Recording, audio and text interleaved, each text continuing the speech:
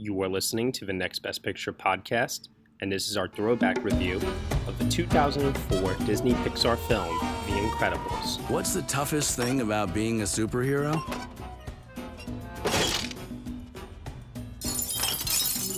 Trying to live a normal life.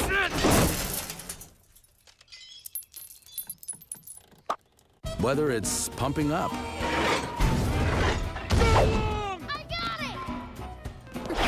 dinner with the family. Stop running in the house. Hey, no force field. You sit down. You sit down. Let go of your brother. Or seeing old friends. Hey, Lucius. Hey, Speedo.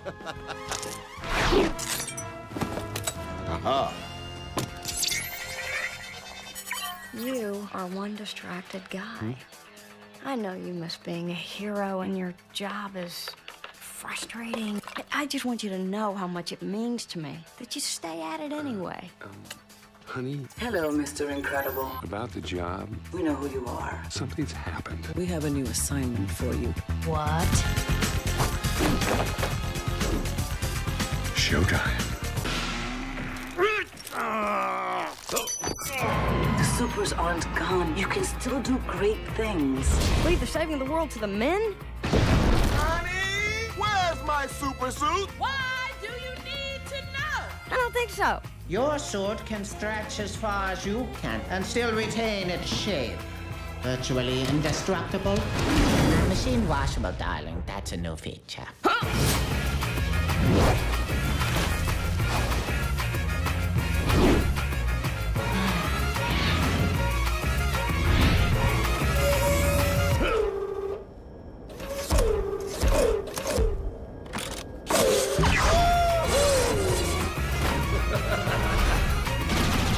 We're superheroes. What can happen?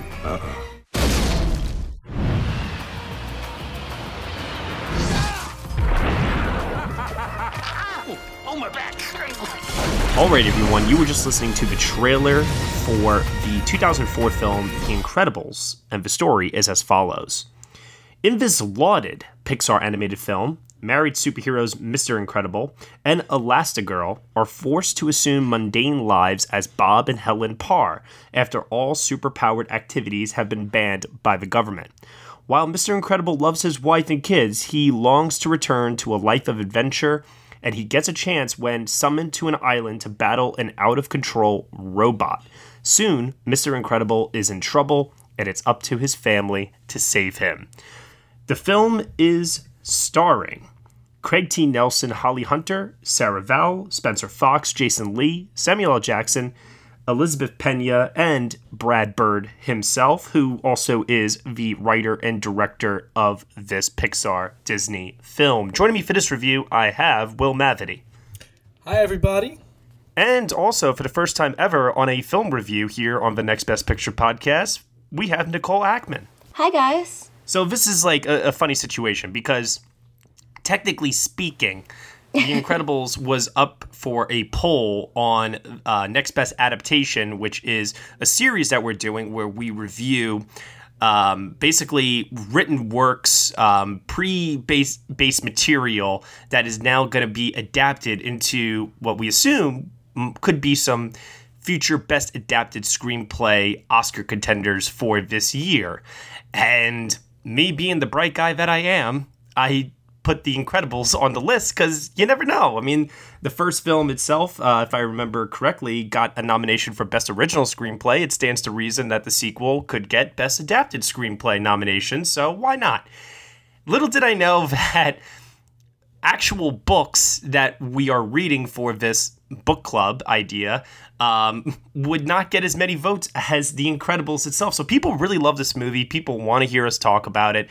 So here we are. We are basically giving you all a review of the 2004 film, The Incredibles, in our anticipation for Incredibles 2.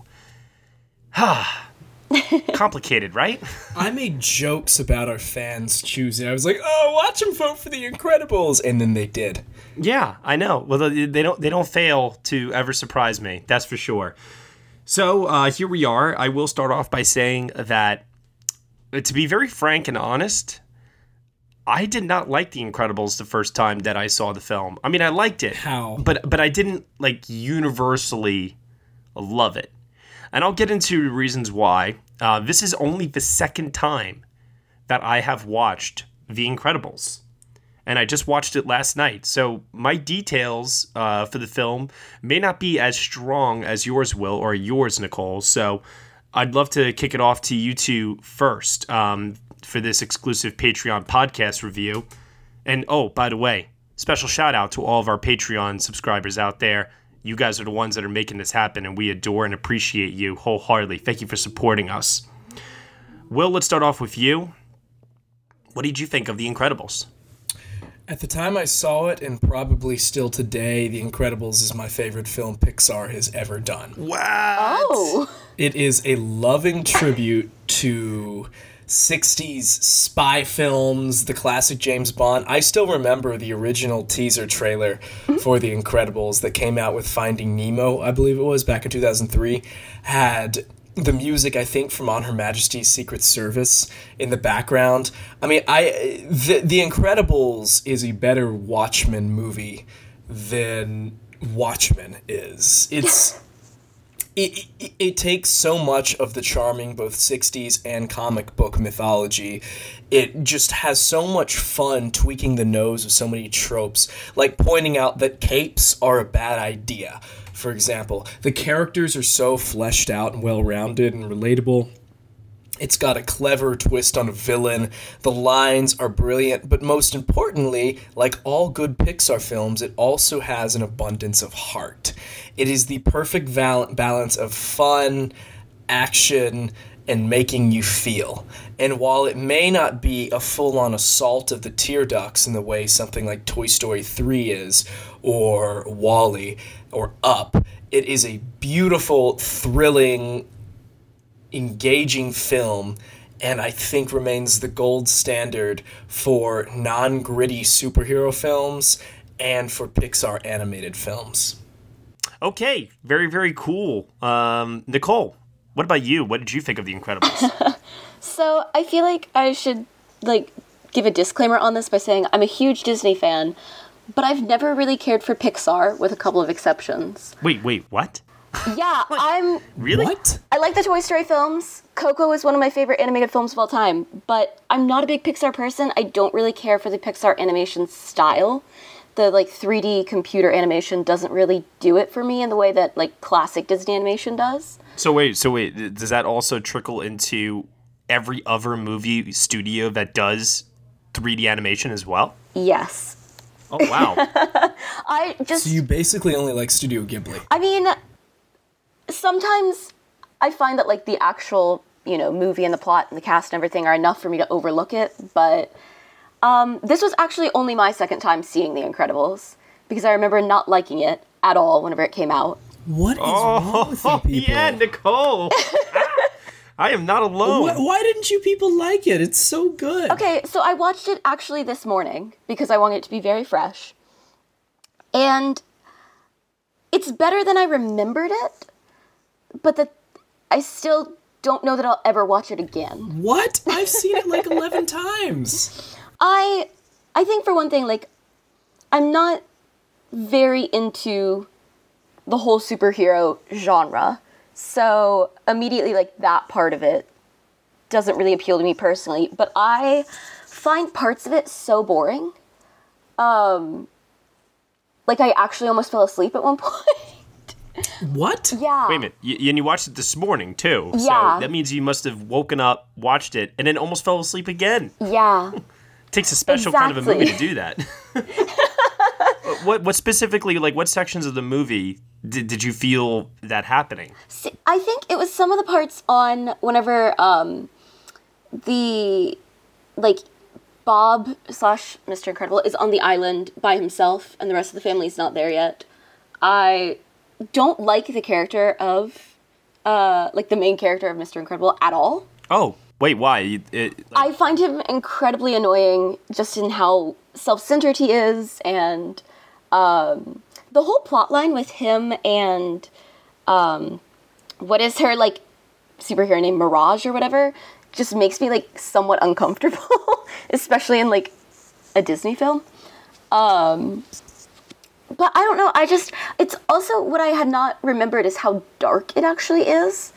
Like, there's a lot of stuff in it that seems a bit out of place in a children's movie. Oh, see, no, I disagree. I think that it wanted to be dark, and there are some mature themes in here that, like, it wanted to touch upon, but because of the confines of the Pixar Disney mold, I feel it couldn't go all the way. And, you know, it's interesting because, Will, you said before this is a better Watchmen movie than Watchmen. And to a certain extent, yeah, I agree. I mean, The Incredibles is a better film than Watchmen, sure. But I still think Watchmen explored the theme of outlawed superheroes in a modern-day society much, much better than The Incredibles did. And I think that's partly because they were able to have that creative freedom to explore such a mature and dark storyline. But Nicole, isn't the whole Pixar shtick, and to an extent the DreamWorks animation shtick, that they're going to subtly address adult themes in a way that kids, I mean, you didn't notice them because you saw it when you were a kid, but this is, I feel like some of the points you brought up, like, yes, he's a selfish guy, but isn't the whole point of the movie that his selfishness and his yearning for the glory days, excluding his family, is self-destructive, and he has to learn to be selfless? And, like, I mean, yes, I guess there's wink, wink, nudge, nudges at infidelity, and obviously, you know, she comes up and brushes rubble off of them, and it's played in the way you might say if you found somebody's hair on a shirt. You know, the entire is he back fighting crime again is played like, is he back cheating again? I think one of the things that struck me so strange is I had completely forgotten that, like, part of what sparks their whole downfall is that he's sued by someone who was attempting suicide, and he, like, jumped in and saved them. And that's one of the, like, weird dark things to me that, like, obviously a lot of Pixar films, Disney films explore some more mature themes. But, like, the whole suicide thing caught me off guard. If that makes sense. Yeah, you know, it's interesting because for me, you know, and I was really trying to hone in more this time around as to why I didn't like the film the first time. Because honestly, it's been so long since I've seen it, I couldn't remember why I didn't like it, actually. I just knew that I didn't. And so when I was watching it the second time around, I was really trying to focus in on what the film I felt was doing right and what I felt the film wasn't quite clicking for me for. And I think a large part of it, honestly, has to do with the concept itself, actually. And, you know, Nicole, you said before the superhero genre isn't really, like, you know, your area. And that's cool.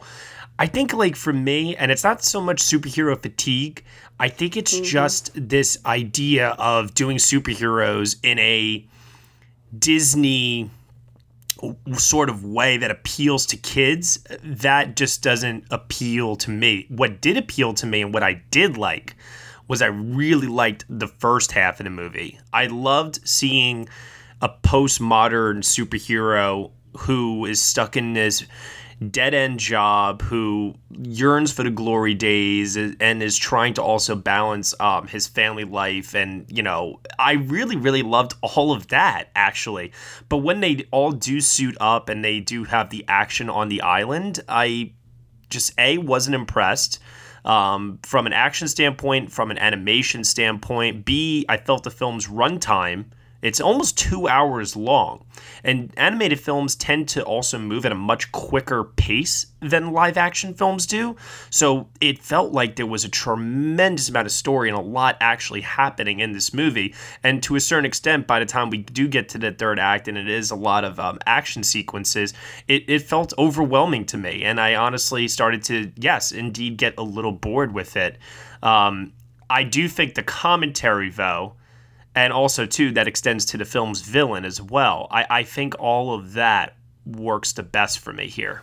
Yeah, I think the one thing that does work quite well for me is actually the plotline around Dash and Violet and the idea of these children who know that their parents have these glory days and they know that they have their own powers, and they're being told by one parent that they're special for them, being told then on the other hand by their other parent that they have to keep them hidden.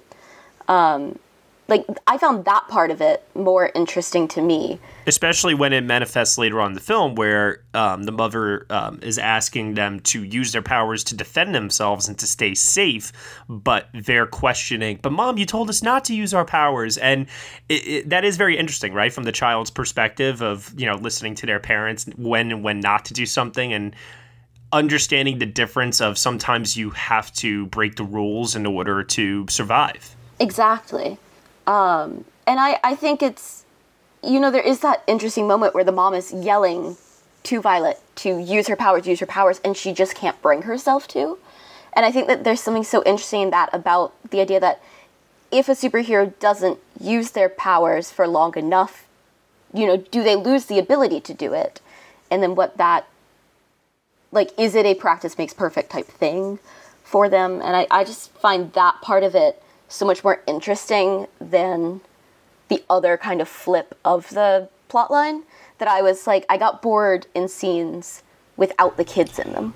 Oh, I wouldn't say it's just getting bored without scenes and kids with them, but I will say, as much as I love this film, I remember my dad and I talked about it the minute we left the theater. I hope they never make a sequel.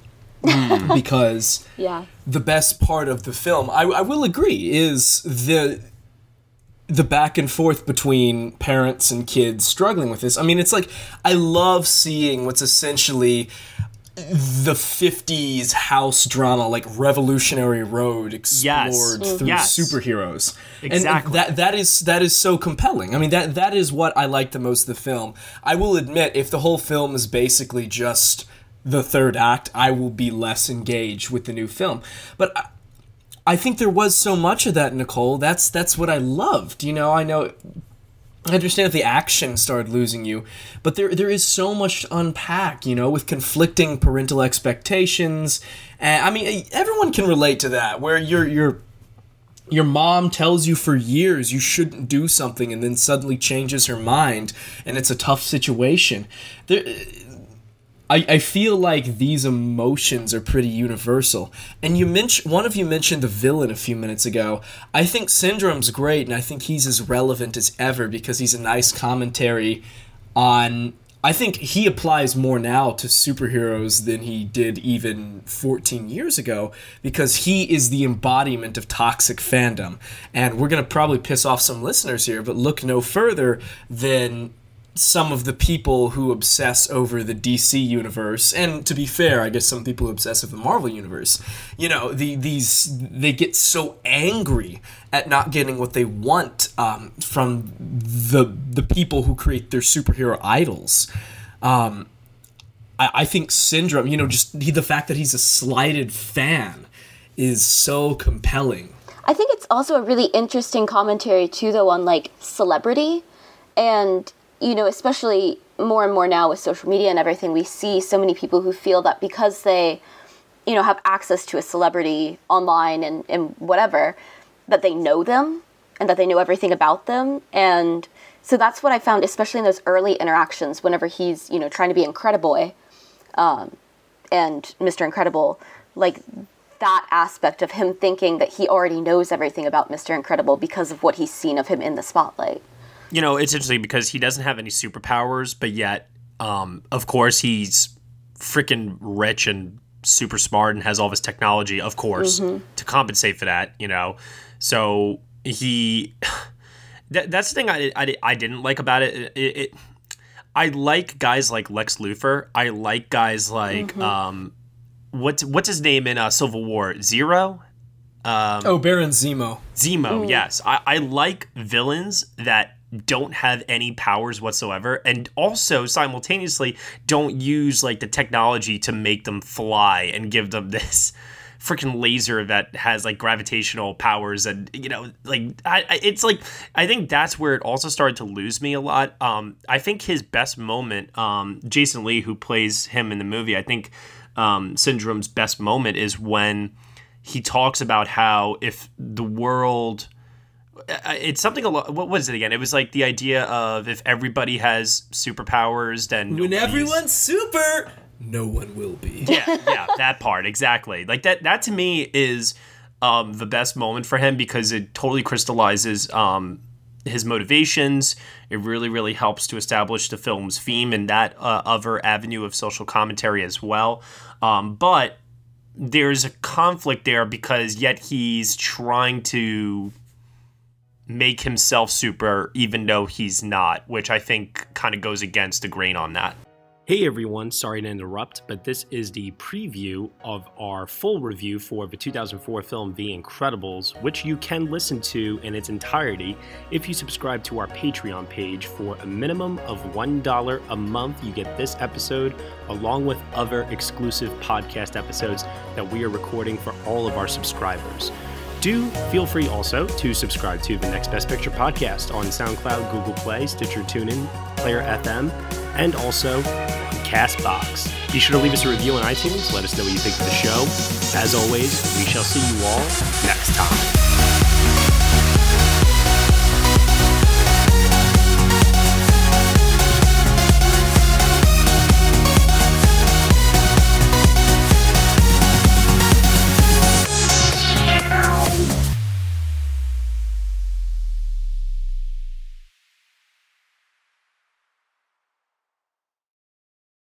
Hey there! I'm Hannah. And I'm Audrey.